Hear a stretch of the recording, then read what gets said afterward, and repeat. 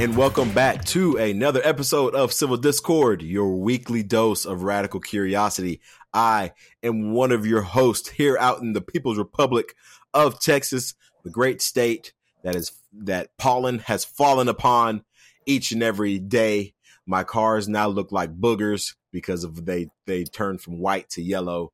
I'm the host, one of your hosts, I should say, the notorious BLG, aka Maurice. And with me, again, here more often than I am, is the great, supreme overlord of liberty, who is back from giving her lovely speeches about Machiavelli out there in the People's Republic of California, Amanda. Amanda, how's it going? It's going great. I'm groundbreaking. I got called groundbreaking for my work on Machiavelli. My work is groundbreaking. And so that's just, I'm going to private. Hi, my name's Amanda. I'm groundbreaking, just so that everyone knows I'm groundbreaking. Less good news, by the way. I just want to let our listeners know. So my treadmill, I think the motor just died. So I am now officially making an appeal. We have our tips turned on Twitter. Now, Maurice is expecting his first child, and that's great. But just as important is me getting a new treadmill. And so for those who want to give us money, we'll split it because it's equally important. Split the money between Maurice's new child and my new treadmill, which is really, it's about my health. And nothing is more important than the health of a groundbreaking Machiavelli scholar. Definitely. So. Nothing is more important than that. No. Which is the reason why I always, I'm getting back into the gym and starting to get back in shape now that my sports seasons are over. But yeah, you always got to stay in shape. So come on, people, be nice, help Amanda get a new treadmill, help support this new child that is on the way, help support the house that we're building to support this new child that is on the way. There's a lot of money being spent. I'm just joking, but in all seriousness, though, if you do want to help us out, definitely tips are on the Twitter. You can go and you can do that. I've got no issue taking the money that people want to give to me. Zero issue whatsoever.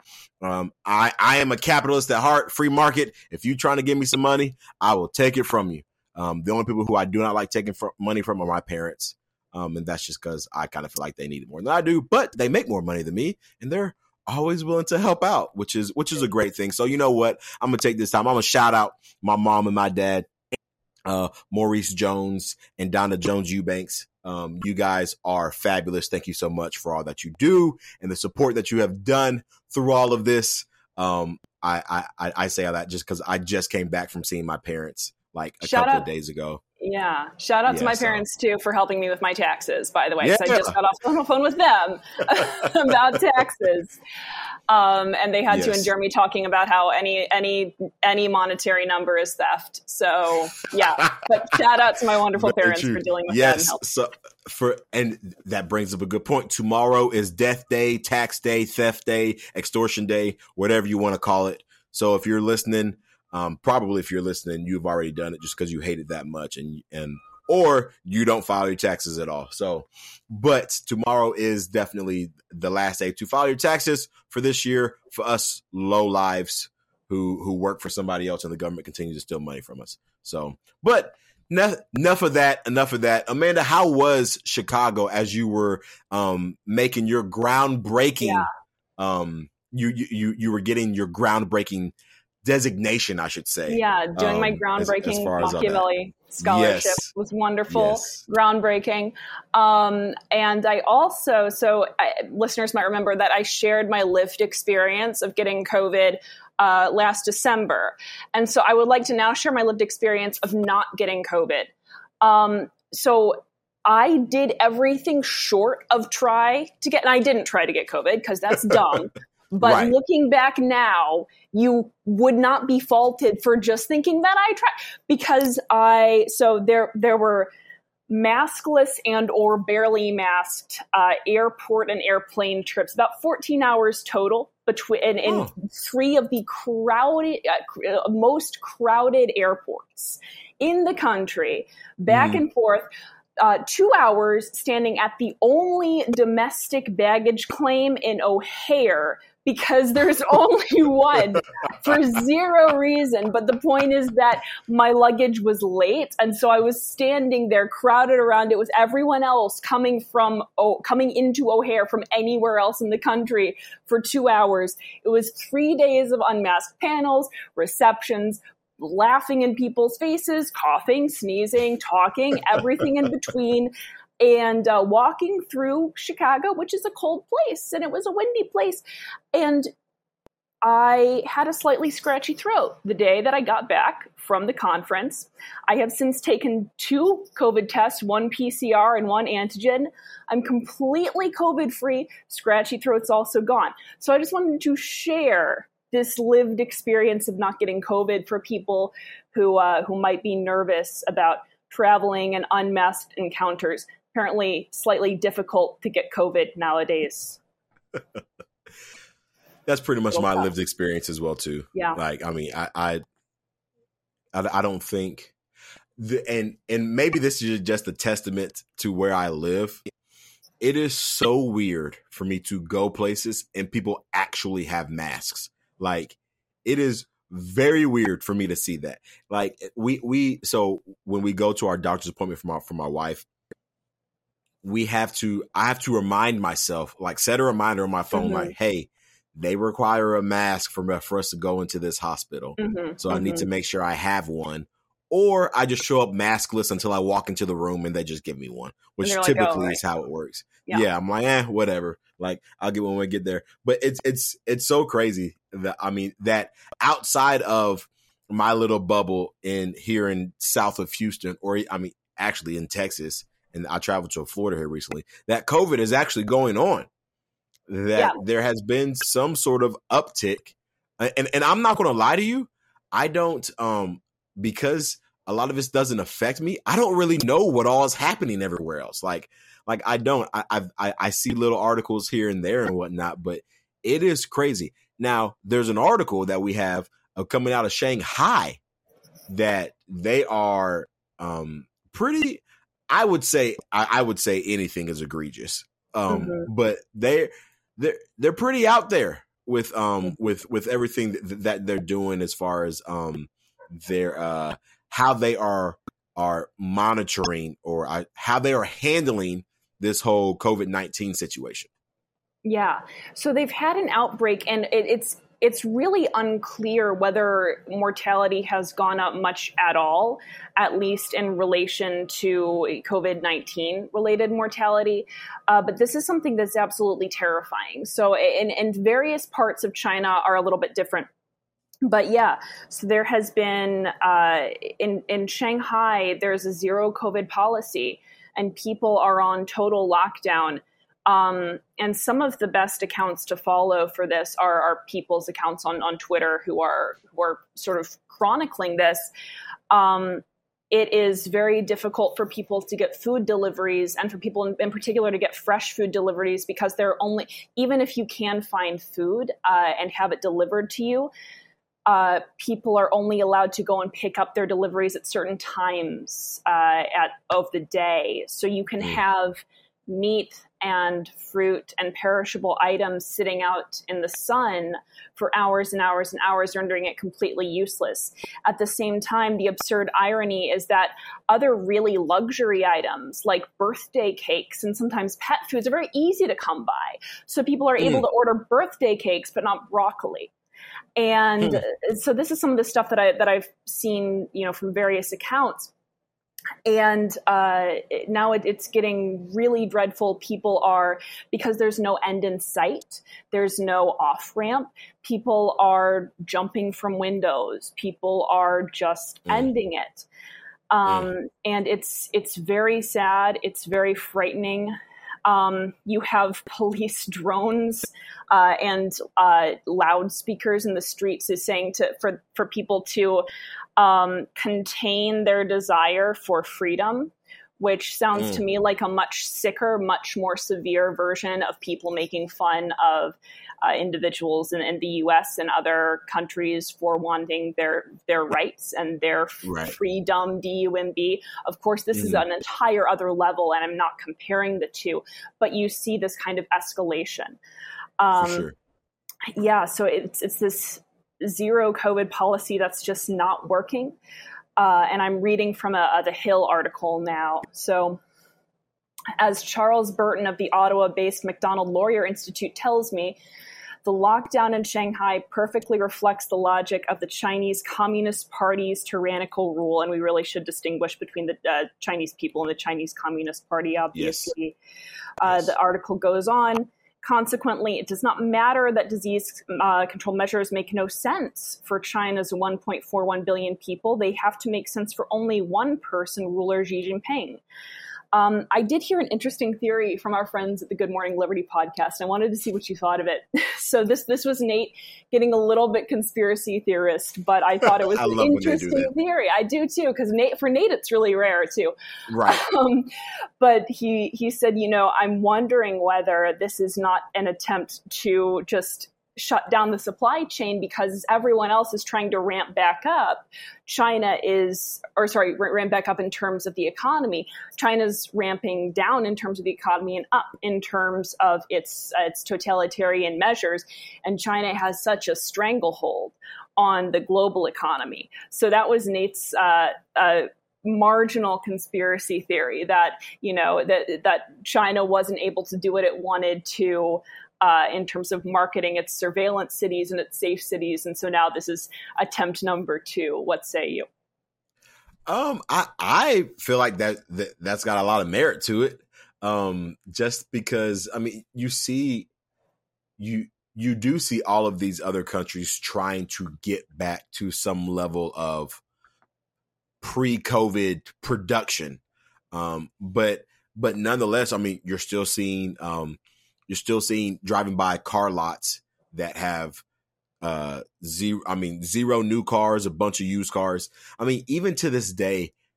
So I remember last year about this time is when I started pricing my wife's vehicle to trade in. And that's when they were offering us $12,000, $13,000 for a used vehicle that's 6 years old that had 80 some odd thousand miles on it. And it's just like that's crazy. And that market has not died down at all because of supply chain issues. And I think there's this desire for if in a conspiracy, in my conspiracy hat, China has this desire to be viewed as a fully developed country that is on par economically with everybody else. Regardless of how much they decide to inflate their specific things, that is their desire. They want to be seen as a power. And if everybody is beholden to what they have, then that allows them to keep their power in supply chains. It allows them to be able to dictate certain things within.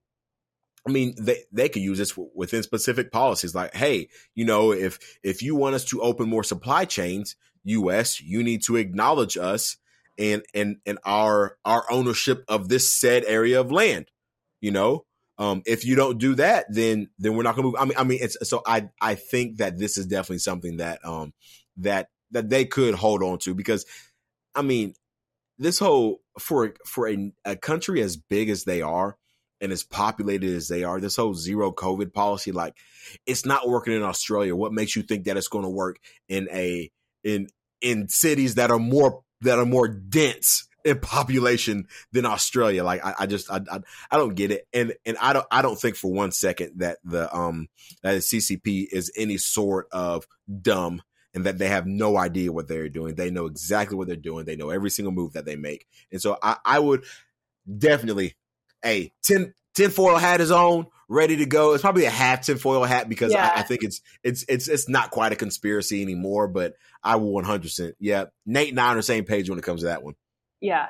I'm not sure it's as contrived, in advance as right. Everything else. But I do think that there is definitely a desire to use anything and everything that the CCP can as a hostage scenario for the rest of the world, especially if there's a sense of the CCP losing its authority as that sense over the past couple months really has been budding with regard to the way that the U.S. has reacted to Russia's invasion of Ukraine. I think there might be some fear clear that if China attempts to retake Taiwan, the response will be much worse from other countries, even than it has been against Russia.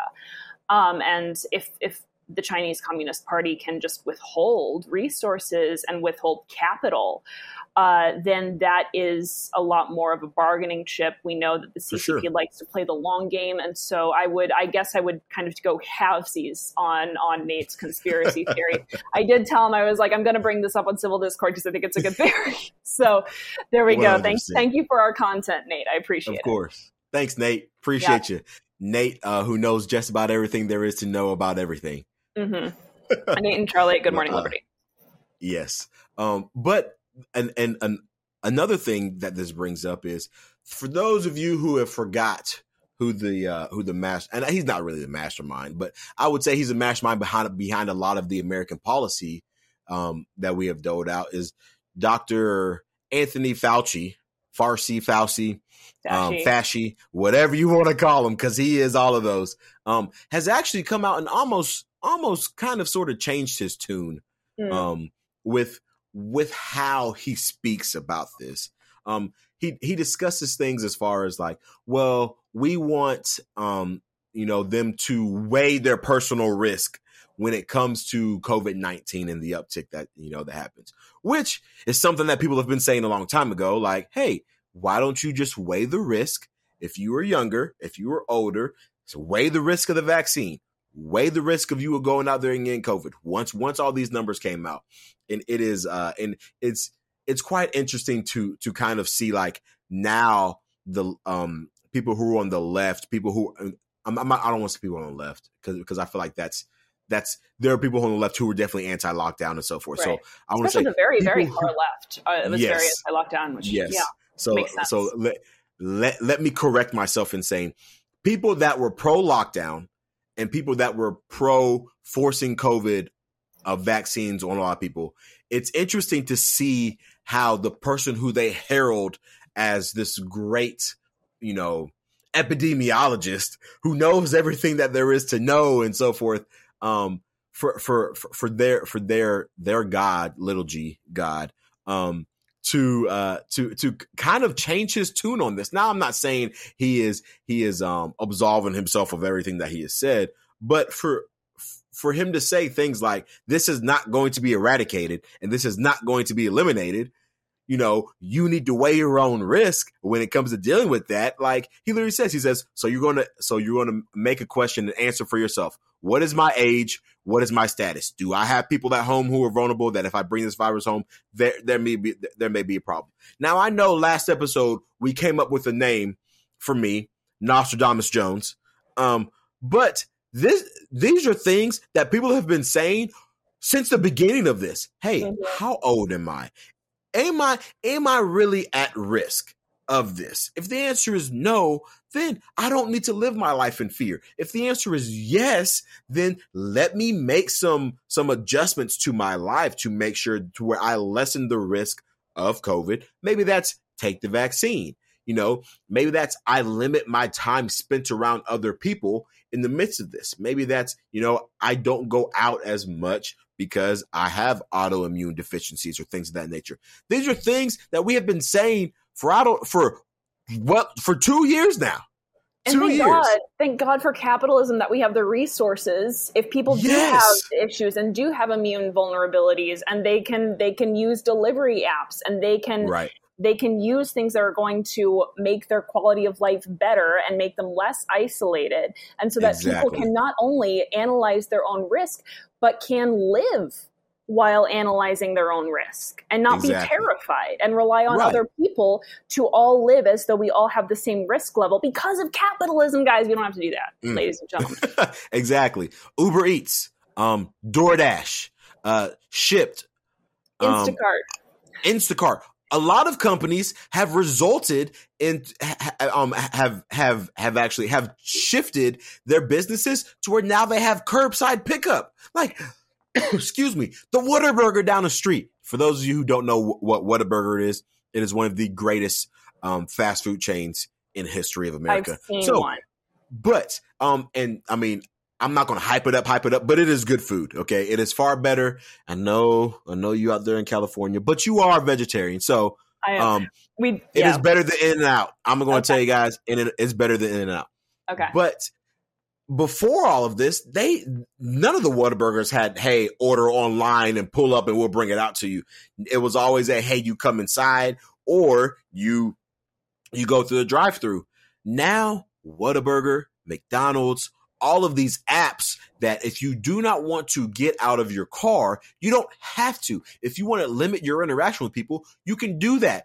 Domino's has driverless contact, driverless contact. You drive up, you say, hey, put my pizza in the trunk. You pop the trunk, they put it in there, shut it, and then you go on. Like literally, these are all the things that have come out of, hey, you know what? We still want to be in business and see, we still want to allow people to eat and come to our restaurant. So we're going to provide them ways to do so. Capitalism is a great thing. I think people will adjust. People always adjust. That is what we do. How do you think we have survived for as long as we have? Because we make adjustments. We see, okay, this is not working. Let's adjust. Let's go back to the drawing board, figure out some ways to do this. And it's not like this took 5 years to do. This whole contactless pickup and curbside stuff happened in the matter of like a week. It was a week. And where they don't have this to the extent that an entire city can use it efficiently and can use it to the degree that they need it. There are deliveries, yes, but where they don't have this and they don't have these options, communist China, as evidenced by the fact that people are struggling to get basic food necessities. They can get birthday cake, but hey, you can get a birthday cake. Happy birthday to you.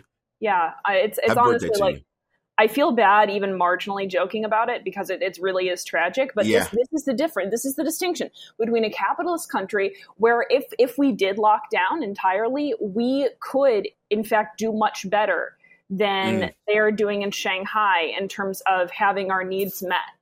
And that is really sad. And there are reasons that distinction exists. Yeah. It is a sad thing, but nonetheless, which is why I am so much of a free market capitalist, and I understand that capitalism in and of itself is I'm not going to say it is the best because I don't know if that there is anything that is better, but I will say it is the best that we have come up with so far in human history. Peak capitalism would be better, but we're getting there.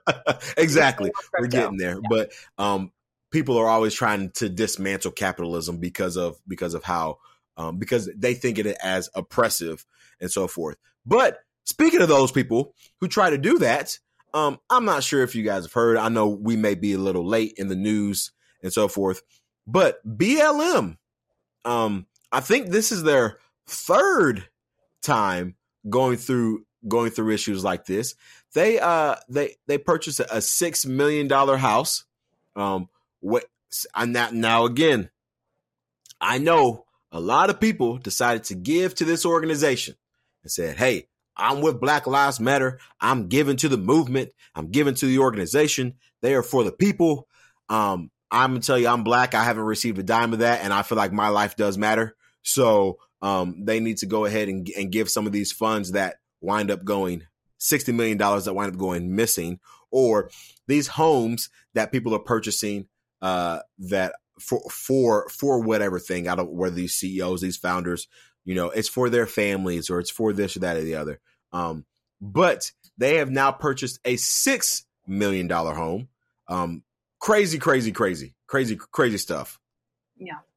I'm looking right now at this article from Intelligencer in New York Magazine, and it's pretty damning. There have been questions raised, especially recently, about where BLM is putting its funds, and how it's spending its money. And it appears to be that a lot of this money has gone to housing and various perks for the people at the top of the organization. Other funds have been funneled to Act Blue, which is a campaign. It's a Democrat campaign fundraising site. I do find it very, very ironic that when you give money to Black Lives Matter, sometimes that money goes to just putting people in power who are able to pass laws that are able to run your life and kind of decide the degree to which it matters and how they can express the way in which it matters. I'm with you, Maurice. I think if you're going to give money to an organization like this, it should go to people, and it should go to specific community programs. And it should go to improving and making policing more community-based. And it should go to helping find housing. And it should go to improving education and improving school choice and communities. And in this regard, it hasn't. It seems to have, in a lot of respects, gone to the owners and the head decision makers of Black Lives Matter, is it the Global Network Foundation, BLMGNF, yes. And Patrisse Cullors in particular, who's at the top of that. Now, I'm reading from the Intelligencer article. It's currently not possible to share the Post's article on Cullors' home purchases on Facebook because the site's parent company, Meta, has labeled the content abusive. This is a news article.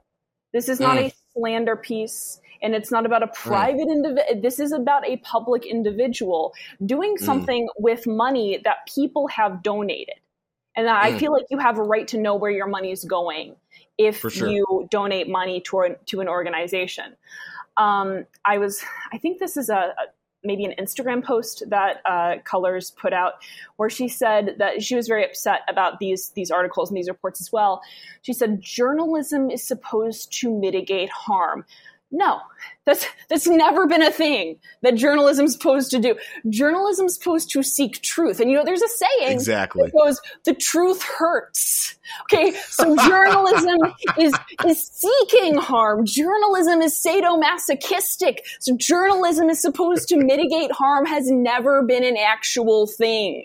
And that's a good thing, because journalism oftentimes harms people who are, you go back to what was called yellow journalism and muckraking. Journalism oftentimes would harm corrupt politicians, and it should have. Journalism oftentimes would harm abusive factory workers, factory owners, and it should have. Yes. Journalism is about seeking truth. The truth hurts. Journalism is not about mitigating harm. It's about bringing things to light. And sometimes that is not fun. Sometimes it's a sunburn. Okay. Sometimes journalism gives you a sunburn. I'm just going to continue with the conceit until someone shuts me up. But the point is, that was nails on a chalkboard to me when I heard journalism is supposed to mitigate harm. Because that's certainly not why I do my amateur journalisming at any research in which I engage. So. And this just goes to show, and I know Amanda and I always differ on this level of thing. Anybody who I have ever seen putting the links to Black Lives Matter organization in their Instagram, in their Twitter, on their TikTok or whatnot, I 100% believe, and again, we disagree, that they should be mocked and shamed. Like, you were duped. Everybody was telling you this was a false organization, that they have done nothing ever since the organization in Ferguson and how they have actually come about. Now, if you look at the history of Black Lives Matter, in the very beginning, I get the whole hands up, don't shoot, like all that stuff was established, was built on a falsehood, like it was. But there were people actually on the ground who were trying to do right by the community. They were trying to put funds back into the community. That is what the organization was doing in the beginning. And people knew that. That was very evident. Okay. Now, back when it came to this, oh, well, if you don't support Black Lives Matter, you're a racist. Oh, Black Lives Matter, blah, blah, blah. And then you would get people say, well, I support Black Lives Matter, the movement, not the organization. Where I'm like, well, both of them don't want any part of me. Just throwing that out there. And I'm a black man. But nonetheless, I always say they should be mocked. They should be shamed. They 100%. Don't you ever come in my face telling me, oh, Black Lives Matter this. No, because if you really thought they did, you wouldn't be giving to that organization. You would be putting money back into the hands of Black people. You would teach a Black person how to fish, and you would say, hey, these are the best ways to conduct yourself. Here's how to grow wealth. Here's how to establish for you and your family. Here's how to do things for generational wealth. Here is the best way to protect you and yours. Okay, you wouldn't be giving money to line the pockets of the people who you say you want to dismantle. The CEOs of this company. You wouldn't be lining the pockets of Act Blue, which are putting people in positions of power to lock you up. All the more reason you wouldn't be given to Act Blue, which elects Joe Biden, who, for God knows what, is a babbling buffoon. Like, my goodness. To elect him, the guy and now a lot of people will say, well, the Black Caucus really supported the 94 crime bill. And you're right. They did. They were 100% stupid too. I didn't support any of them.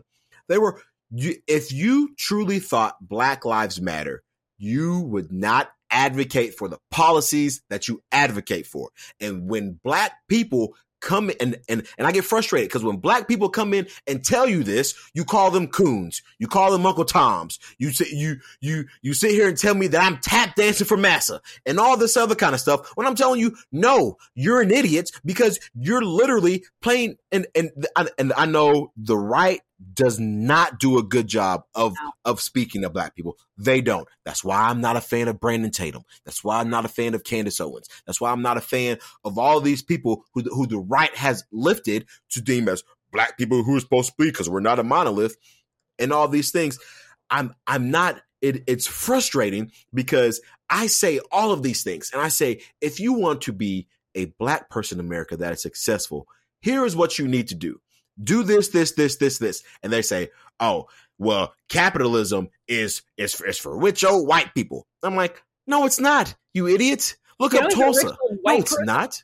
Well, I don't know about rich, but old white person Karl Marx might be like the quintessential old white person. Like, seriously. It's just, it's so frustrating. And then they'll say, oh, well, libertarians are nothing but they're nothing but white males who sit in the bottom of their mom's basement complaining about stuff. And I'm like, hold up. No. Right now. Exactly. Like, man, it's so frustrating. And you've been duped. You have been duped. If you gave money to this organization thinking that some change was going to come, you've been duped. And what I think I'm going to do, and I'm so hot talking about it. What I think I'm going to do, because this is not very civil, but I don't care. I'm going back through my entire Facebook feed, and I want to look at posts from 2021. And I want to look at posts from George Floyd and people telling me that I'm all kinds of stuff. And I'm going to say, and I want to post these articles and say, please tell me again how you giving to Black Lives Matter helped my life. Yeah. Please and thank you. Because you could have given directly to me, and I made plenty of posts. Hey, you think Black Lives Matter? You trying to help a Black man out? Hey, go ahead. Here's my Venmo. Go ahead and hit me up. You can hit my Zelle. You can use my phone number. Zelle me some money to my bank account. Help some Black Lives Matter, because it'll go to a Black home and not all this other foolishness of $6 million homes that you're trying to dismantle the family unit, which the Black community needs. Y'all can kick rocks. Whew, goodness, sorry. No, it's fine. Don't apologize. Go for it. No, and I mean, we should be promoting other, people who are actually talking about, let's do practical life tips, not promoting mainly already wealthy white politicians who are going to get more of your money. I know that Patrisse Cullors is not white and is not technically a politician, although there's some gray area. But not giving money to organizations like Act Blue, which are just, it's going to continue the cycle. And I was listening to a great podcast. I'm sure this guy is not a libertarian in the traditional sense of the word. Philip Scott Audio Experience is a very, very kind of brief rundown of the way that he sees the most recent BLM and Patrisse Cullors snafu. And I honestly was thinking of you. I was listening to it right before coming on, and he was quoting Malcolm X, and it was fantastic. So again, like, there's a lot of areas where I'm sure the three of us would not agree, but he was just given the rundown on his perspective on it. And it's so refreshing, and it's so eye-opening about how little has been done for actual communities in need through this organization. And Michael Brown's family, aren't they still asking, where's our money? Where's the money from this organization? Yes. And I think now we have some answers, ridiculous, but they're not particularly satisfying ones. Exactly. For sure. It is so frustrating. And I do agree with you. Like if I would not bash this organization so much if they were literally putting money back into the communities. No, not at all. I'd be like, hey, like, you know what? I may not like their political stances and this and that and the other, but at least they are truly trying to make a difference in the community, trying to better Black people, teaching them how to farm, teaching them how to be self-sustaining, so forth. I'm all for that, and I support that 100%. But the stuff that they're doing right now, yes, I would you're fine. This is one thing that I harp on. I want to do this so badly. Like, if I ever become rich and famous, I want to do this so badly. Do single case agreements for private schools the same way they do single case agreements with insurance. If there's like a provider that your insurance doesn't typically cover, and sometimes you can get a single case agreement where there will be coverage for that particular case. Yes. I want single case agreements for private schools so that, ideally I would want the funds to follow the students, but that's an issue that goes beyond just me. I want to be able to have a network that works with liaisons in private schools and, has these scholarship opportunities and says, hey, we've got this family. This is the child's needs.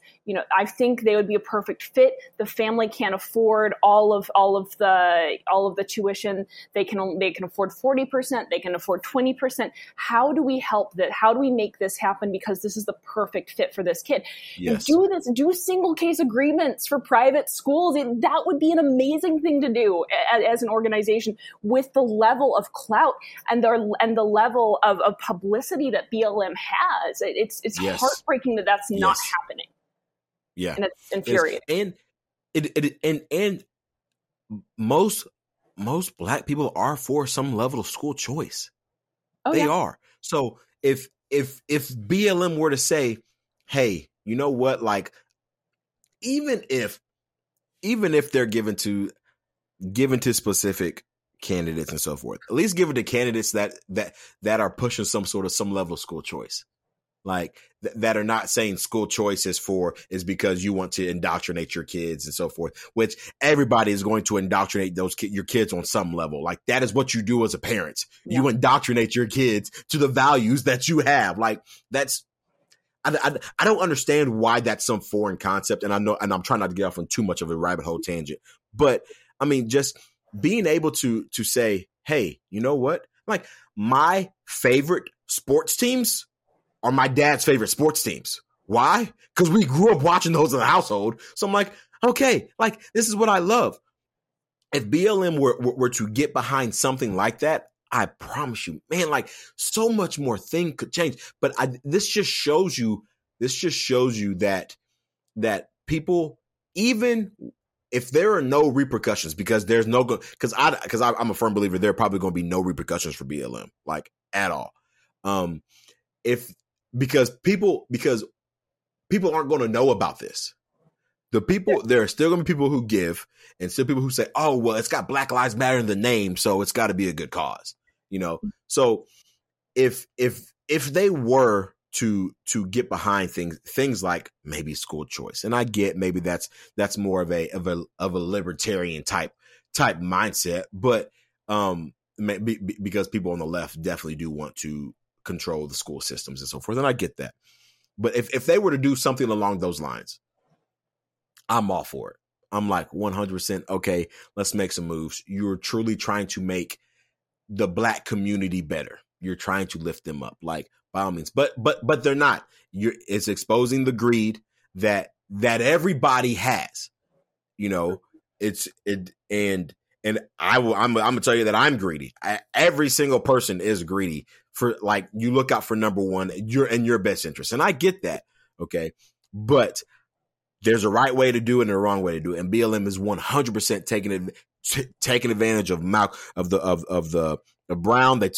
They take advantage of Eric Gardner. They take advantage of George Floyd, Breonna Taylor, Sandra Bland. They take advantage of all of these names. Say his name, say your names, all of that stuff or whatnot, and and I won't say not a dime.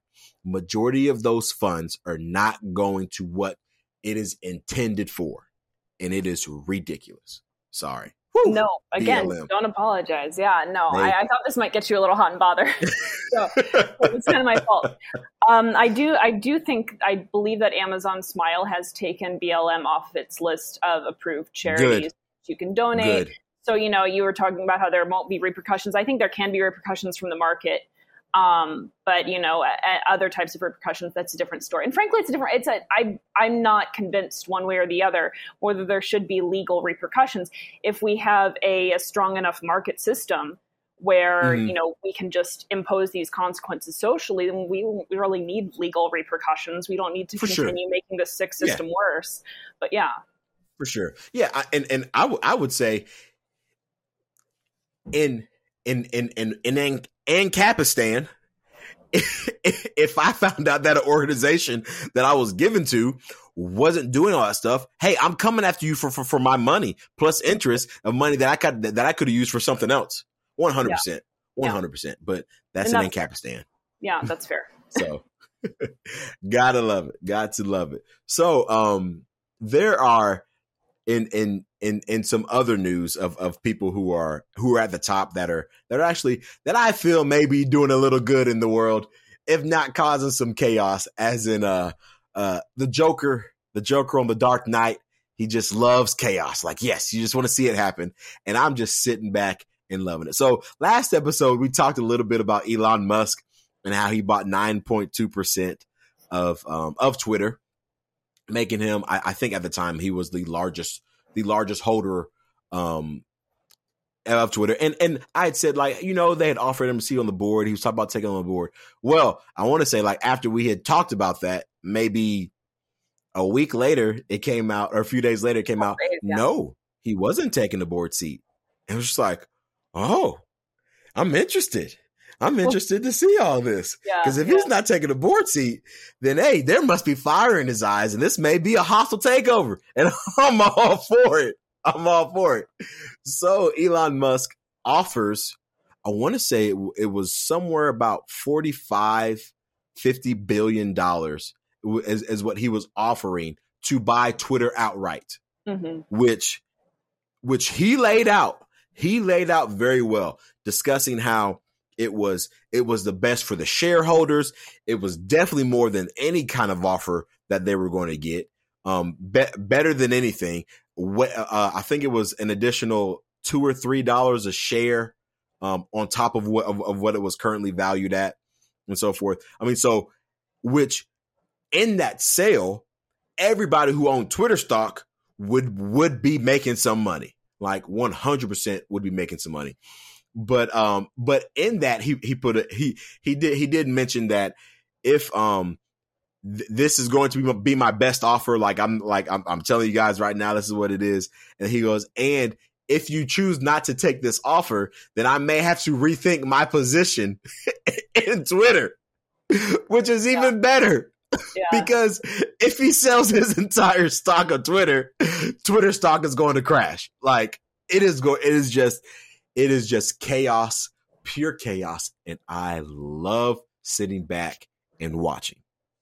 You're the Joker in this situation. Yeah, no, I mean, I think Twitter doesn't take the deal. I think Twitter lets the stock temporarily tank because everything's kind of tanking right now. So what? Or there's some kind of negotiation. There's some kind of agreement that goes on behind the scenes where maybe Elon sells some of his stock and not all of it. This feels a little bit like a hostage situation right now. But what I am really baffled by are all the people who are saying, first and foremost, I don't know if you know this, but this is directly comparable to the fall of Weimar Germany. Yes. No, that happened on Twitter. I remember Civil Discord even retweeted that. I was like, please stop. Please don't say that. Because yes. when I think of the fall of Weimar Germany, the first thing that comes into my head is more free speech for everyone. That's right, what I think of. And then there's, is it Max Boot, Fedora Man? Max Boot. I know the Ruthless guys call him Maximum War now, War Forever Boot. But he was saying that for democracy to survive, we need more content moderation, not less. This is what happens when you just have, when you're just throwing darts and you know that we need to save democracy has worked in the past. And so you just decide that anything that you want to argue about, you're just going to appeal to. If you disagree with me, you want to harm democracy. Or if right. Saving democracy requires agreeing with me. It's getting old. People aren't buying it anymore, but it was just really, really funny to see. Democracy will die if we have more free speech on Twitter. Which, like, you can try to make an argument that we should have content moderation on Twitter, but don't come at it from the angle of democracy. Because, and this is something that Spike Cohen was saying, I can't think of a single dictator. I can't think of a single anti-democratic dictator who was a proponent of unequivocal, radical free speech. Yeah, I can't think of it.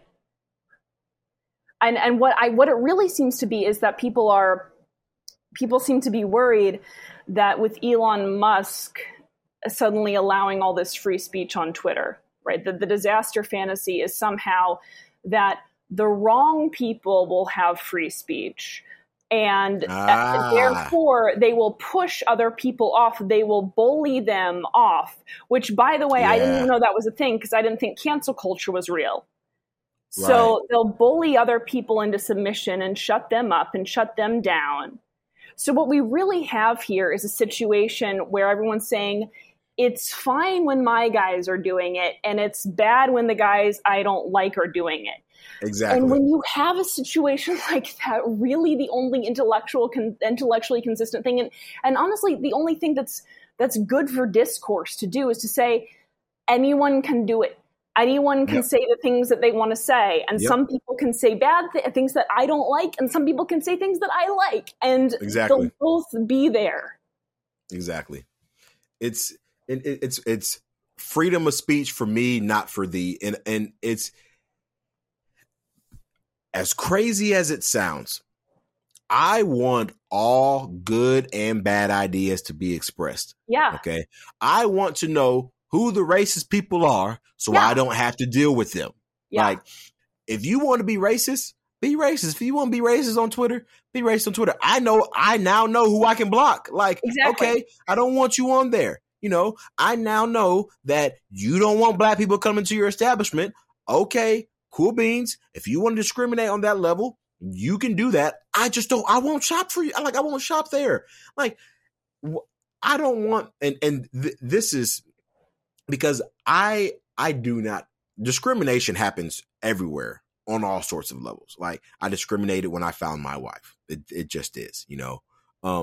But if there is somebody who is covertly racist, why do I want to support them? Like, that makes no sense to me. I want somebody to be overtly racist, and so I can say, like, okay, cool, I'm not supporting you and whatever you're doing. Like, you can go and kick rocks. I will find another platform to use. I will find another person to talk to. I will find something else to deal with because you're crazy. Like, so allow these people to have free speech. For some reason, the world is going to end because Elon Musk is trying to take over Twitter. Like, oh my gosh, like our democracy, and anytime somebody refers to our democracy, I'm like, oh, good, like it's going to crumble. Oh, good, hey, you speaking to me on those, like I love you for that. I love you for those terms. But in all seriousness, like when people talk about this, like I literally flipped on to like different networks and just kind of seeing like what they were saying. And when I tell you, some of these people were freaking out over. I was like, it's 9.2. He's taking a publicly traded company private? Like, what's so bad about that? I'm trying to figure this out. What is so bad about a guy who wants to buy a company going private? If you do not like what he's doing with the company, just like y'all said with Twitter when they kicked Trump off, just like they said with Amazon dropping their web services with Parler, so Parler was no longer, it's a private company, so here we go. No, hey, oh no, he's trying to do the same thing. Okay, he's trying to protect his free speech. If you don't like it and he takes it private, it's a private company. You can do whatever you want to do. Go make your own. Make your own Twitter. Go do whatever you want to do. See how well it survives, but go do what you want to do. It's the same thing. Now, to throw an even bigger wrench into this, Vanguard actually is now the largest owner of shares with Twitter. I think they're at like 10.29%, which they bought as Twitter tanked. Now, that being said, the Vanguard Group, I don't know what their interests are in this. I think maybe they're like, oh, well, because it could be one of two things. One of the articles talks about how maybe they just like the support of what the new CEO is going to do. They like that new direction, that new lead, and so forth. They're buying that. Or they could be like, hey, Elon Musk just offered them a lot of money, and the stock price went down close to 2%. So if I can get in on this real quick, and then all of a sudden he buys it, and he buys it at a premium, which most companies do. They buy things at a premium when you buy another company. Then we can make those in this group that much more wealthy. I don't know. That is another interesting caveat into this lovely chaos. This may just turn into nothing, and the naysayers during all of that may have been excited and may just like, oh yay, our non-free speech platform has been protected and so forth. But I don't think Elon will go down without a fight. No. Because of, like, he's a very calculated human being. Like, I'm pretty sure, I know we made Amanda and I were on a podcast, on another guy's podcast, and we talked about Amanda being an alien.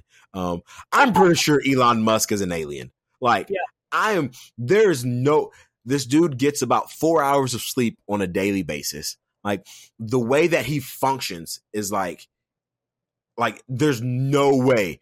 I mean, there's no way he can function the way that he does. Like, Elon Musk is definitely an alien who I would love to sit with and go and get coffee with for sure, or have a beer with, but an alien nonetheless, because, but all I say, he is very calculated in the things that he does, and he doesn't do things, just to do them. And I think that he is all about seeing things through to the end. That's why SpaceX is doing what it's doing and so forth, mainly because, and he does work people very hard.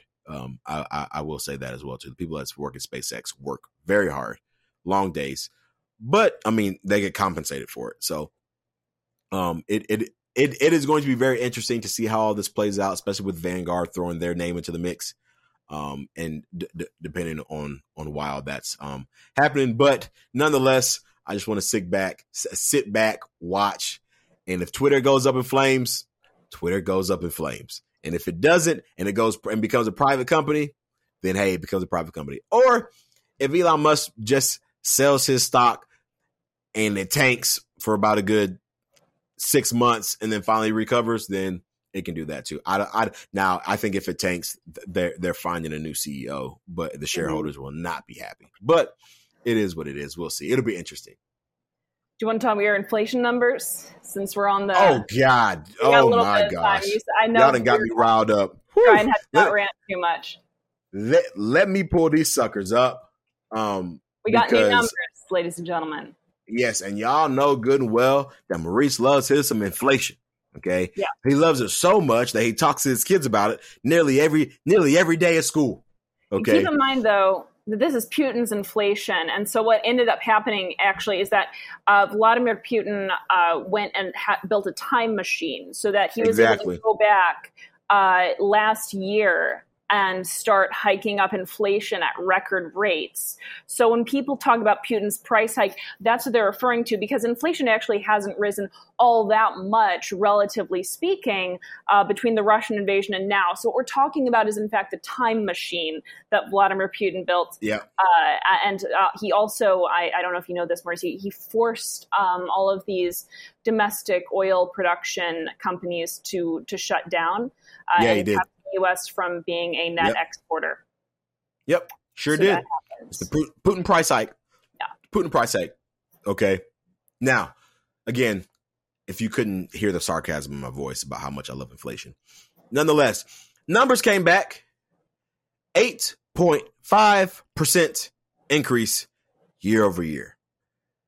That is ridiculous. It's a lot. So if you did not get a raise, that means you're making less money this year than you did last year. If you got a raise that was lower than 8.5%, you are making less money. Exactly. Now you may think, Maurice, there's so many things that get factored into this 8.5%. Gas is very high, which is affecting everybody. And it is. Okay. There's so much, and there's so much that goes into this. And there's no way like it's okay. I'm going to read some numbers to you, and you tell me if this is crazy. Also, all items, 8.5%. The food at your house costs 10% more today than it did last year this time.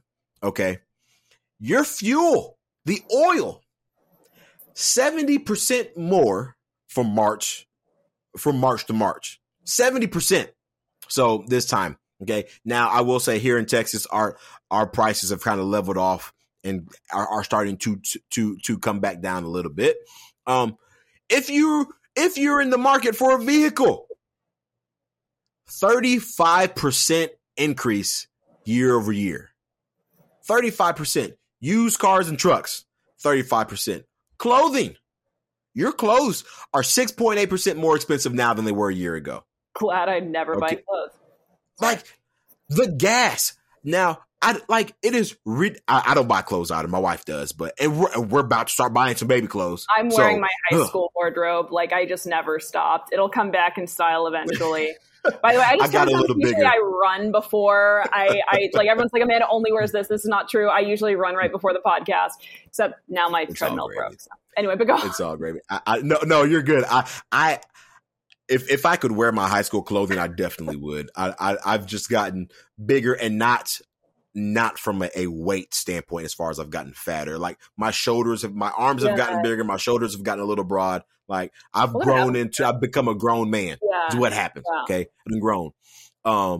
Your gas. So here in Texas, we use a lot of gas to heat and things of that nature. Gas is up 21.6% over last year. Okay. Shelter places, 5%. Transportation, medical services, transportation is about 7.7%. Your medical care services, 2.9. Hey, way to go. 2.9 there. Okay. But I wonder why that's the case anyway. All that to say, every single time these numbers come out, my blood pressure just goes up. Okay. I'm going to have to take a break from this is why I'm glad school is almost over.